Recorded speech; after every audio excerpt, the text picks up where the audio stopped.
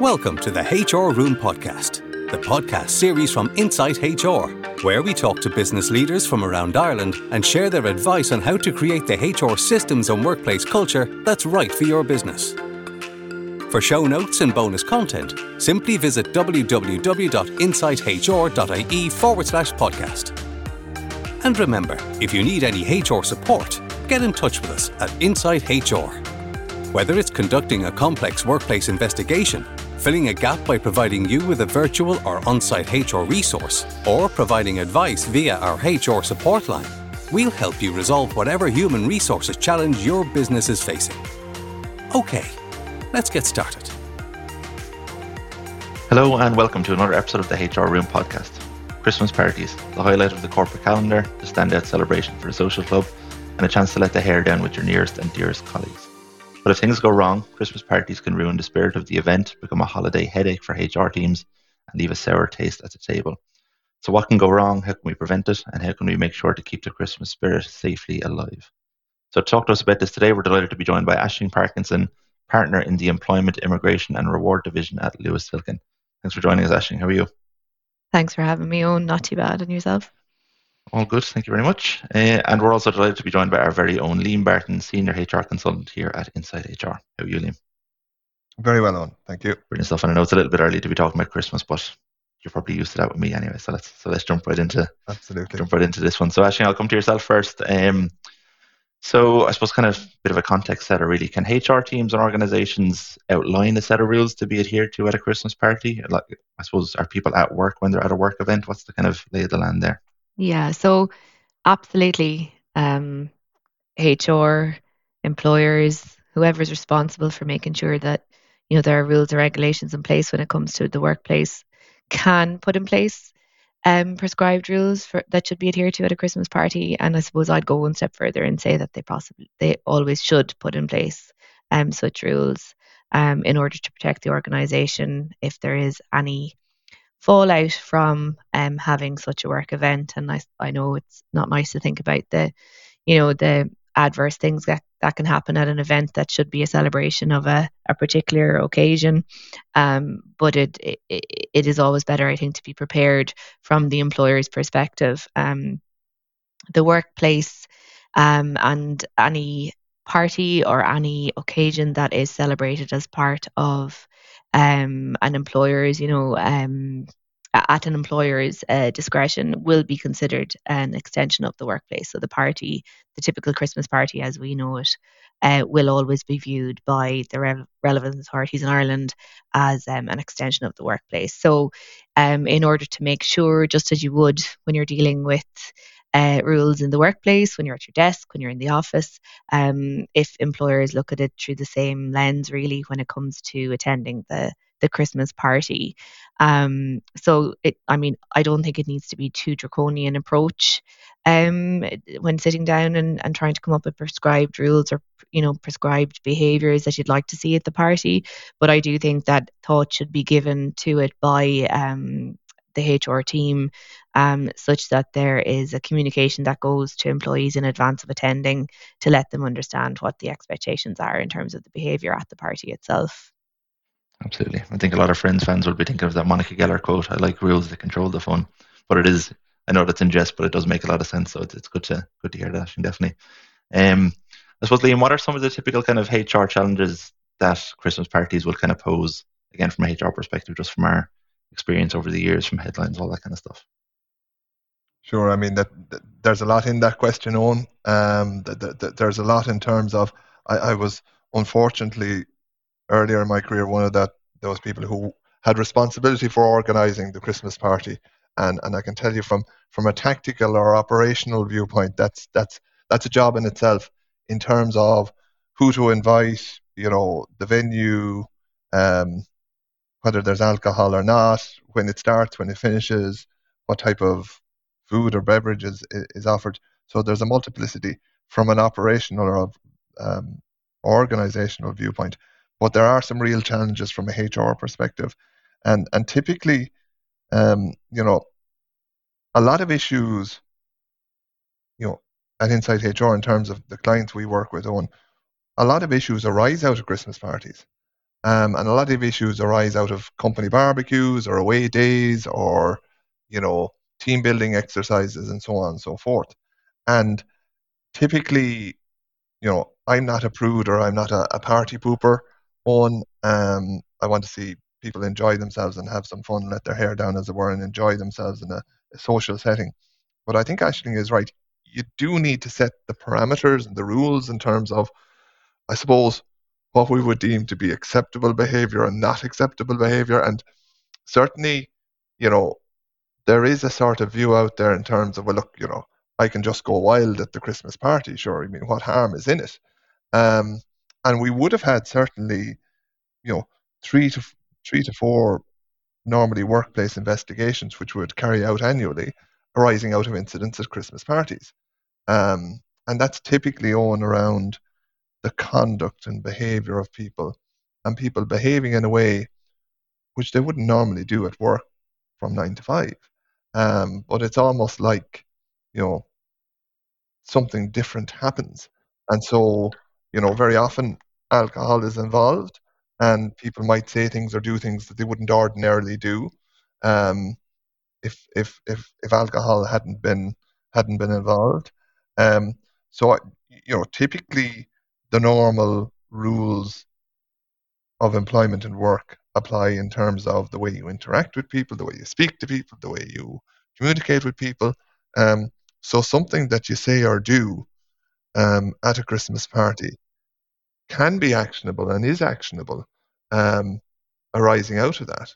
So, I think sometimes people are sort of more relaxed and let their guard down in terms of, I feel I can really tell my manager at the Christmas party what I think of him or her, and it mightn't exactly be in a positive sense. So there are challenges arising out of Christmas parties where very often people overindulge, and we certainly would have had instances where we were brought in to investigate, and sometimes dismiss separately in relation to workplace or Christmas parties gone wrong, and that's around something that might have been said or done.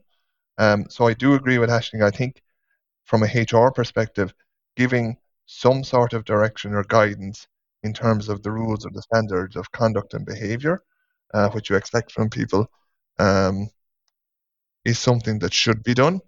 It sounds counterintuitive in terms of, it's a Christmas party, people should be relaxed and should enjoy themselves and have some fun. So therefore, why do we need rules?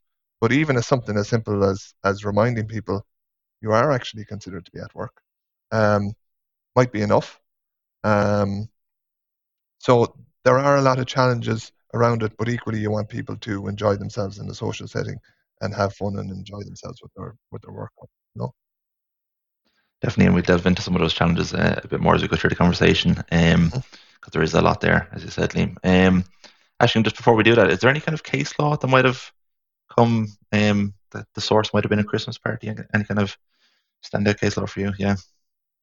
Yes, absolutely. And probably worth outlining that case law, that has happened in recent years, it actually includes circumstances in advance of attending the Christmas party, incidents at the Christmas party, and fallouts after the Christmas party. So, like, there's a before, a middle, and an end when it comes to looking at the case law out there and the decisions. A multitude of factors.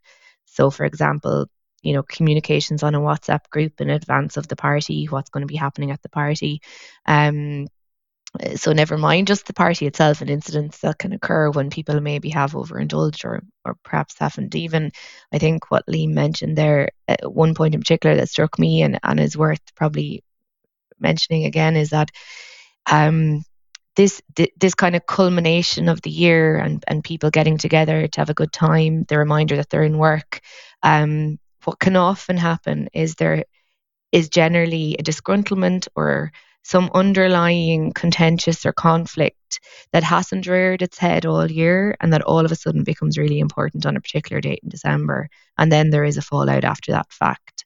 And I guess, without getting into too much detail of the case law, from an employer's perspective, to be mindful of the fact that the communications around the Christmas party itself, whilst you can't have control over like individual employee groups, it's something like that can come back on the employer's door after the fact, and has to be dealt with as well as an extension also of the workplace. So as I see it, in order to protect an employer in this kind of scenario, it almost shouldn't be just the reminder that everybody's in the workplace before the Christmas party. To get kind of legalistic about it, the WRC will expect there to be a level of training provided throughout the year, which will be then representative of how the employer approaches these types of things on an ongoing basis.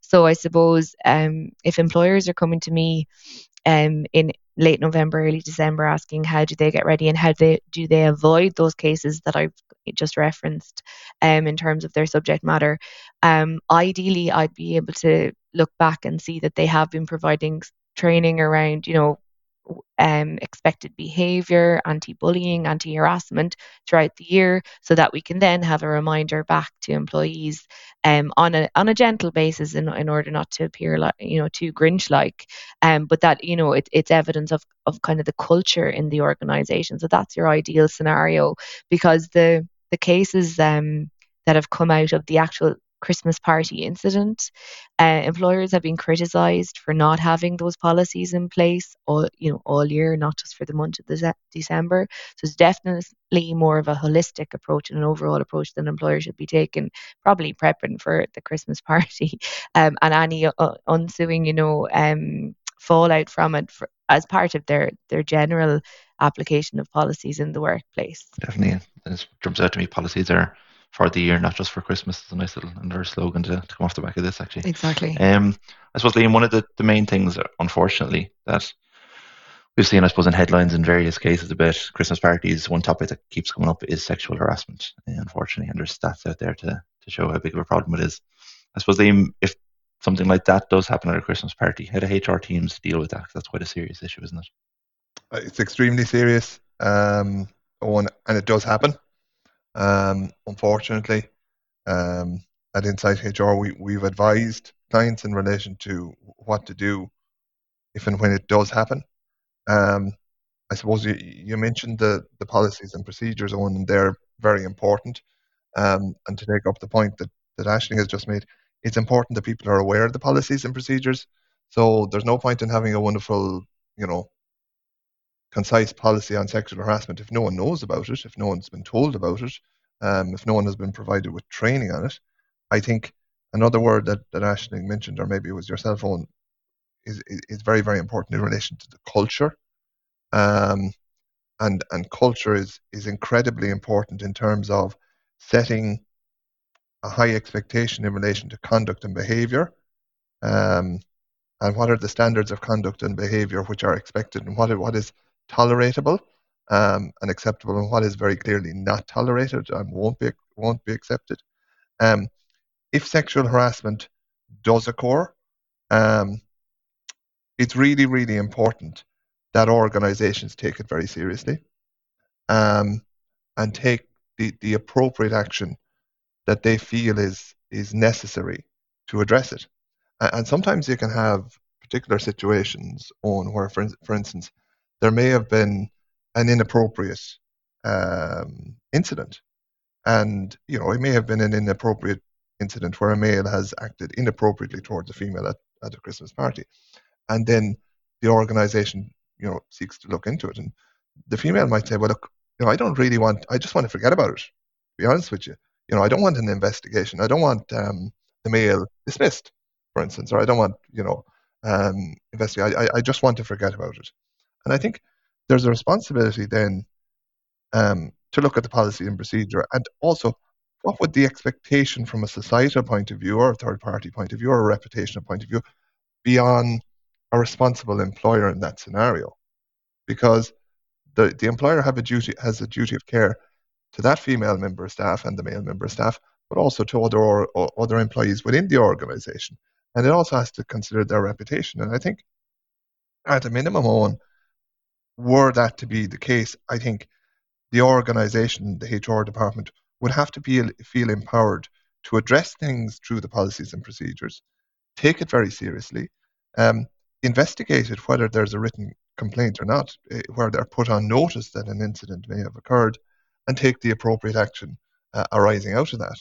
So I really think you need a HR team to be very, very serious in terms of applying, and they may not get kudos or they may not get thanks within the organization, but I think in terms of the long term, it's very, very important that there's a set of parameters in terms of behaviors and expectations that are set out that people adhere to, and if people don't adhere to those that there's the appropriate follow-up action, because very often what happens, and you get feedback, well, something happened at the Christmas party. Yeah, that wasn't really great, but nothing of a serious action or took place arising out of it.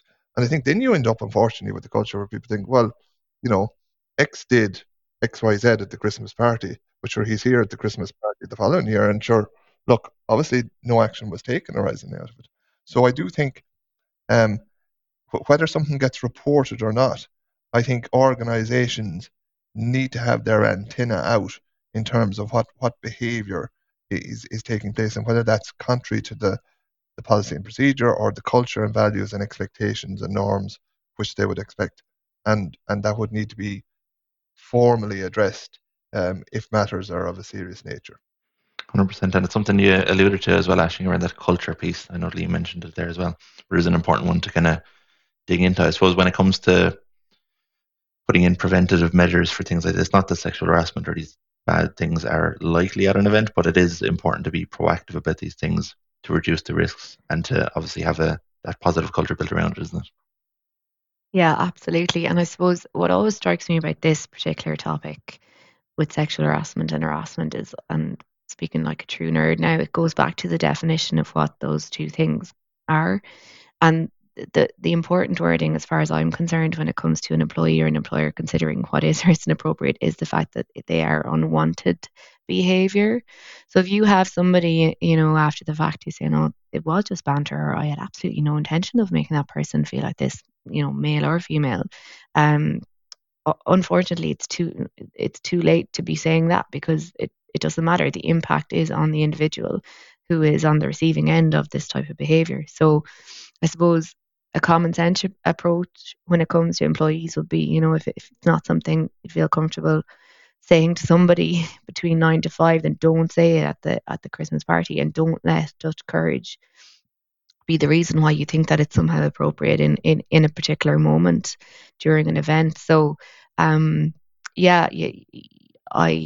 totally agree with what Liam has said in terms of and I've had many employers come to me in a really tricky situation where a complaint has been made and perhaps an employee has backtracked and doesn't want to stand behind the complaint, or because there's, generally speaking, a company presence, a large presence at a Christmas party, somebody else has witnessed something that they feel wasn't appropriate. And the fact is that does leave an employer in a really tricky situation, but I've yet to come across one that didn't want to understand and investigate what had happened in that situation. And I suppose it lends itself, doesn't it, to the reason why employers in the first place don't want to find themselves on the receiving end of a claim.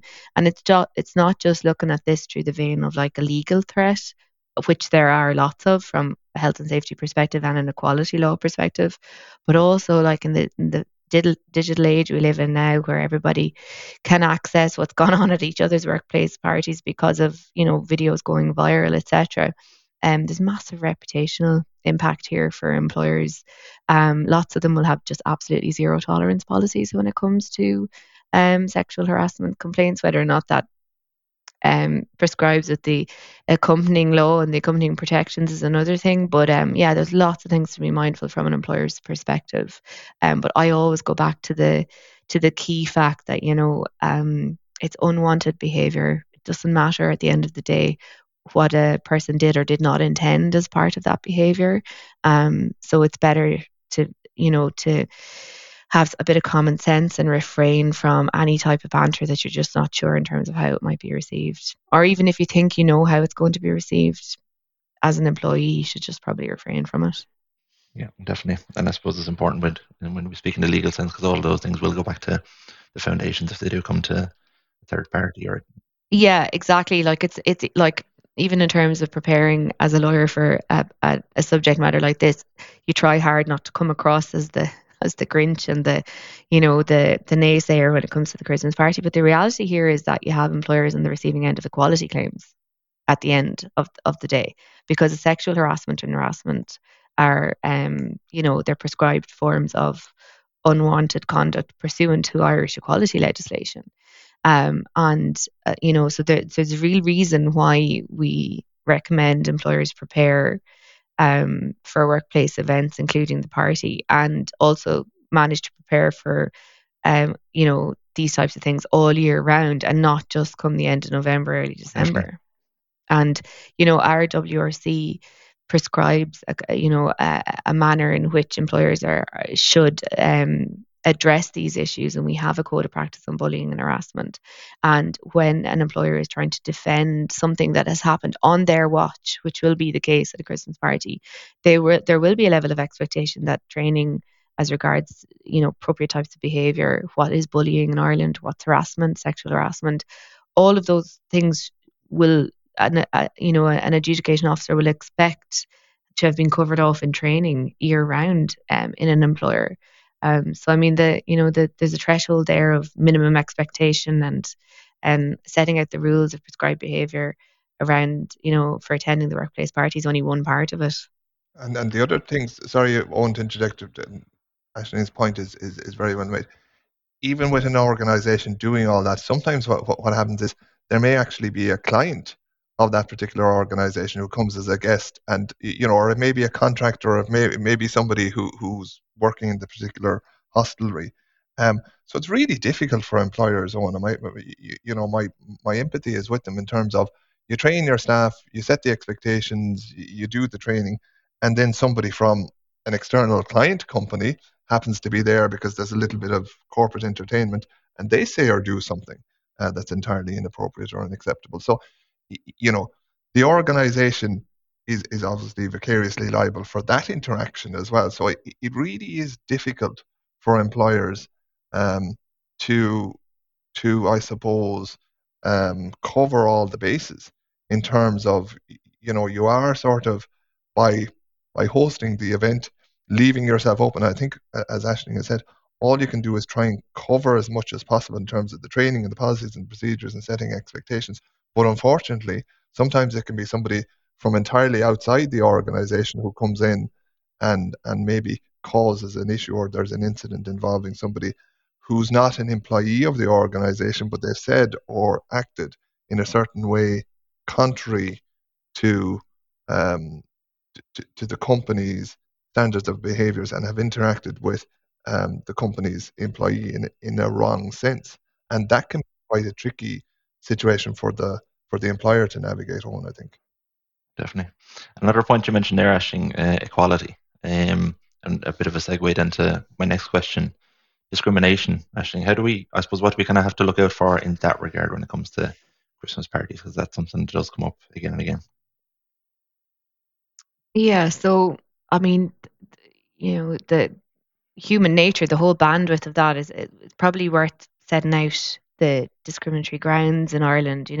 There's 9 of them, and they cover things like gender, race, family status, civil status, amongst others. I suppose at the outset, the point I'd make is that a level of expectation that people may not want to attend your Christmas party, depending on what type of function you're putting on. So just to be mindful of your, the demographic of your employees. For religious reasons, some people don't attend and won't attend a function that serves alcohol.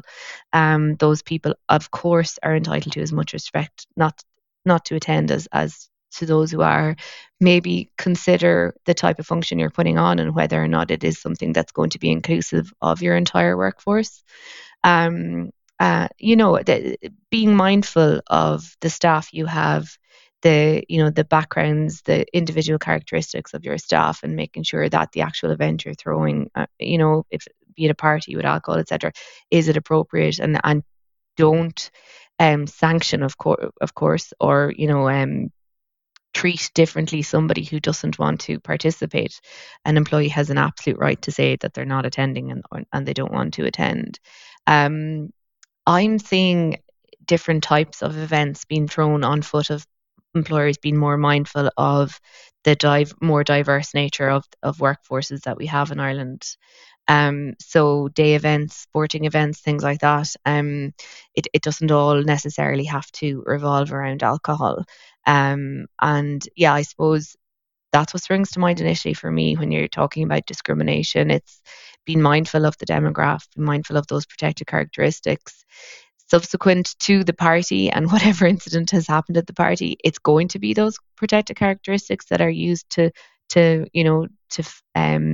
foot a claim if there's a claim coming. So the flip side of being respectful of those discriminatory grounds is the fact that unfortunately after the fact you might have a claim against the employer because a woman has been treated inappropriately and she grounds it on the gender ground, or a person with a disability was, I don't know, I'm making up things now in the sense of like maybe an inappropriate comment about that person's disability will then lead to a potential disability discrimination claim. So harassment as well, and it's probably outside the strict legal kind of HR group that deal with these matters day in day out. Harassment in Ireland is linked to those 9 discriminatory grounds. So it's not just somebody saying I felt harassed by so and so just because. As part of making a technical legal argument, an employee has to say I felt harassed by so and so because I am female or because I have a disability. And so, I mean, in order to prevent from all types of accusations as an employer, the employer, and this will be individual, of course, to each organisation, should be mindful of their demographic and plan accordingly. Definitely. And I suppose Liam is just one of those other bigger picture things you have to think about, really, isn't it? It's not, I suppose, Christmas parties, there's an element of will the night be okay? But as Aisling said there, with discrimination, with sexual harassment, a lot of this stuff is the before, the during, and the after. So you really have to think about it in a bigger picture. You do, and the point is that Aisling has made is very well made in terms of, the traditional Christmas party, and what would have been the case many years ago is now different in terms of the society we live in. So I think it's positive that organizations would be providing different opportunities, and I do think there's something nice for organizations to do something during the day and to offer different alternatives to people. So it doesn't necessarily have to be a Christmas night event. It can be a day event. It can be a social event. It can be a team building event. Because obviously organizations and people within organizations have many demands on them. Definitely. And it's actually something we kind of spoke about in our Q&A with Liam this week that we're going to launch as a blog later in the week. So do keep an eye out for that when it comes later in the week as well. I suppose second to last question to yourself, Aisling, and I know this is devil's advocate or Grinch's advocate, let's say. Do we simply, if we're HR teams, leaders, business owners, if we're a little bit worried, do we just simply go with something else? Do we not risk the Christmas night out, or what's your thoughts? It's a tough one, isn't it? And I can certainly understand if somebody's had a bad experience, which, I mean, being on the receiving end of a legal claim or having to launch a massive investigation, why an employer might not want to repeat that, to facilitate that workplace event. But I'm of the belief that I wouldn't want to see a small minority ruin it for the majority in terms of actually being able to enjoy themselves with their colleagues. Most people, like, the reality is most people know how to behave and will carry themselves absolutely fine as they do day in, day out in the workplace. And it's just the small few that you have to be mindful of. So I'm very much of the view that the event itself should be protected, but mindful that the employer should be protecting itself in the organising, the planning, the running, and thereafter. And I suppose there are ways and means of doing that, like we've alluded to throughout this podcast. So, setting in place the parameters, the rules, reminding people that their behaviour is appropriate behavior is expected, just as it is in the office, kind of between workplace hours, that the party is seen as an extension of the workplace, and that whilst we want everybody to enjoy themselves, they have to bear that in mind, referring them to the policies that are already in existence in the organisation.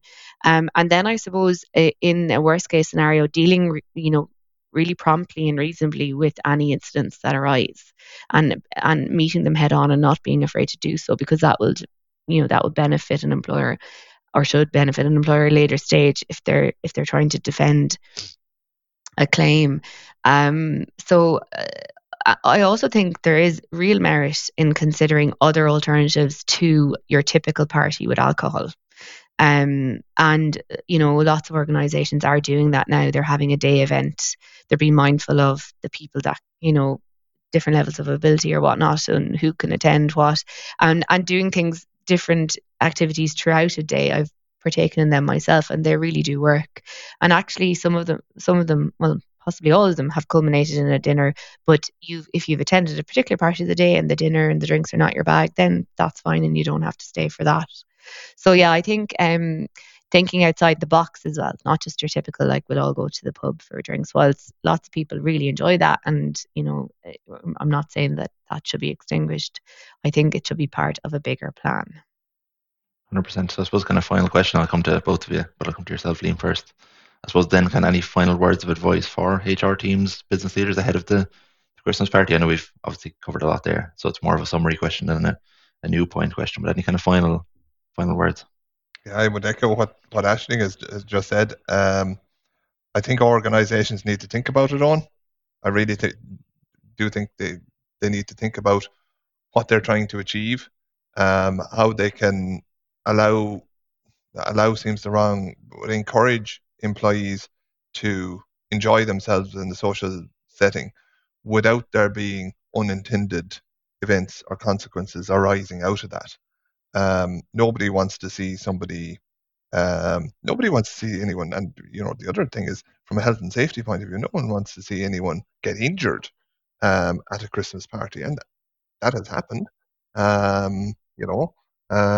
Nobody wants to see anyone get hurt. No one wants to see anyone overindulge. I do think, in relation to the whole area of alcohol and alcohol consumption, again, without being a prude, I do occasionally partake myself. There needs to be parameters. I think if organizations are considering a free bar on, I think there would need to be caveats or protections put in place. I'm always reminded, years ago, I was at an event, and a particular gentleman, they decided to limit the tokens to just 2 per person, which I thought was a very novel way of doing it. But unfortunately, some people were leaving earlier, and this particular gentleman, I think the bar was finishing up, and he had lined up 9 pints on the counter because he had received 9 different tokens from different people who were departing. Now, I'm not sure that was within the realm of the particular organization. It's a difficult one because you don't want to be a prude. You don't want to be seen as being, the Grinch, or trying to stop people having fun or enjoy themselves. But equally, you do have a responsibility to all the people who are there. And so it's a bit of a balancing act. I think you encourage people to behave, and you try and encourage your fellow colleagues to encourage that good behaviour, and you cross your fingers. I echo what Aisling has said in terms of looking at different opportunities, because not everyone will be able to attend the traditional Christmas party because they may have commitments, or they may not be that interested in going out on that particular occasion, and that's okay too. But I think having your policies and procedures in place, and not being afraid to remind people or guide people in relation to that, is very, very positive. And I again agree, if there is, unfortunately, an incident that happens, that you take it seriously, you follow up quickly, and you do so in line with the policies and procedures. And I think, unfortunately, I would have seen a tradition in the past where, well, sure, it was the Christmas party. Okay, that person had a little bit too much. We'll forget about it.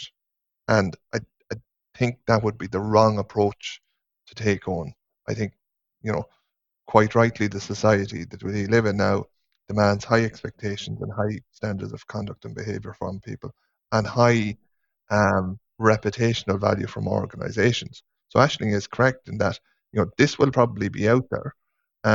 So people within society will be looking at your organization and say, okay, well, you couldn't control the incident that happened. You couldn't eliminate the possibility of an incident happening. But now there's an expectation on you as an organization to see how you're going to address that incident, and how your follow-up was. So I think that's particularly important for organizations and people within organizations. Definitely. And I'm sure I'm not the only listener that got a chill there when you said the words free bar. That can be a real bombshell within a Christmas night out, all right. I suppose, Aisling, then last word to yourself, any kind of final advice? I know you've given us loads there, but any final thoughts? Don't have a free bar. Look, what can I add to what I've already said? I think common sense approach, planning, preparation, making sure that your policies and training when it comes to this type of subject matter are in place constantly and not just, at the end of the year. And then acting promptly if something does happen, and maybe thinking somewhat outside the box in terms of what your workplace Christmas celebration might look like. And that I know there will be organisations who have done that because of an incident that has happened. And unfortunately, that's just the reality of the society we live in nowadays, because, with videos going viral and this reputational damage, and also nobody wants somebody to be on the receiving end of inappropriate behaviour, and for what should be a celebration to turn into a nasty experience for somebody. And I must say it's definitely my experience that these things are just not tolerated anymore, and employers, if anything, I'm trying to manage them through a process before you get to the conclusion that somebody's time may have come to an end as a result of something they've done at a Christmas party. And I suppose I know I'm speaking as if I'm on, strictly on the employer sense. As an individual and as an employee, I think you take responsibility, and you do actually have to do that from a health and safety perspective in this country. And you take responsibility for your own behaviour. And if you do feel like something, you're either on the receiving end of inappropriate behaviour, or maybe you felt you said something out of turn and you're agonising over that, maybe have a chat with HR to explain things. And at the end of the day, we're all humans, and there's a certain amount of this event that won't be prescribed for, and it's everybody's human reaction and reasonable reaction to what's gone on that matters.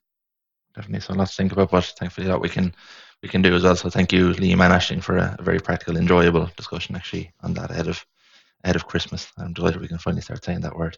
Thank you to everyone for listening. We catch you next week for the next installment of our podcast. So don't forget to click subscribe and join the discussion on our social media channels. If you are enjoying these episodes, do please feel free to share them with colleagues, friends and family.